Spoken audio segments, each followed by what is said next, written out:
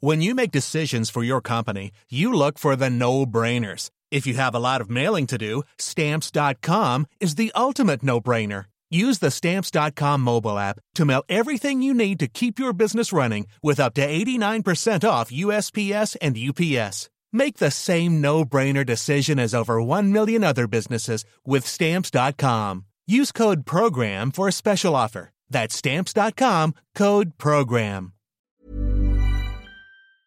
This is the Times afternoon briefing on Tuesday the 10th of November. The Health Secretary has asked the NHS to be ready to deliver COVID-19 vaccines by the start of December. Plans are being drawn up for 7-day-a-week vaccination clinics following yesterday's groundbreaking announcement from the drug company Pfizer that their vaccine could be ready for use by the end of this month. The British Medical Association says it stands ready to start providing it. Matt Hancock has told Times Radio the NHS will make sure the most vulnerable are protected first.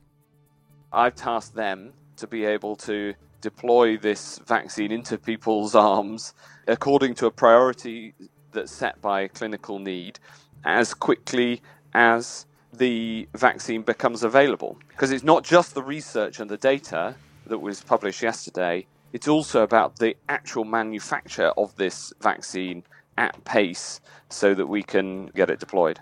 The Joint Committee on Vaccination and Immunisation is recommending that care home residents and staff should be the first to get vaccinated, followed by the over 80s. But Dr. Denna Grayson, who specialises in pandemics, has told us that key data relating to vaccines is still outstanding when it comes to Pfizer's.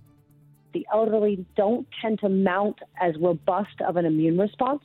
Vaccines tend to be less effective in those folks.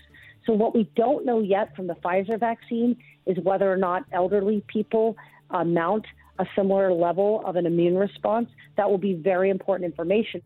The US Attorney General has approved an investigation into what he's calling substantial allegations of vote count irregularities in the presidential election. Donald Trump's latest legal challenge is in Pennsylvania, where his lawyers claim voters were held to different standards. There's no evidence to suggest voter fraud, but the White House Press Secretary Kayleigh McEnany says the election is not over. The integrity of our election matters. The Constitution of the United States matters. What we have seen across the country is Democrat officials systematically trying to do an end run around the Constitution to tip the scales of the election in their favour. And the Premier League Chief Executive Richard Masters says there can be no blank cheque to bail out lower league football clubs. He's faced fierce questioning by senior MPs over the lack of a financial support package for clubs playing in the English Football League. Chair of the DCMS committee, Julian Knight, told Mr Masters he was unimpressed with the negotiations so far. Frankly, it feels as if the negotiations have taken far too long and that there is a degree of farce about them, actually, when it comes to, for example, Project Big Picture. Mr Masters has confirmed, however, it will be changing direction away from offering games on a pay-per-view basis, something that has been unpopular with many supporters. You can hear more on these stories throughout the day on Times Radio.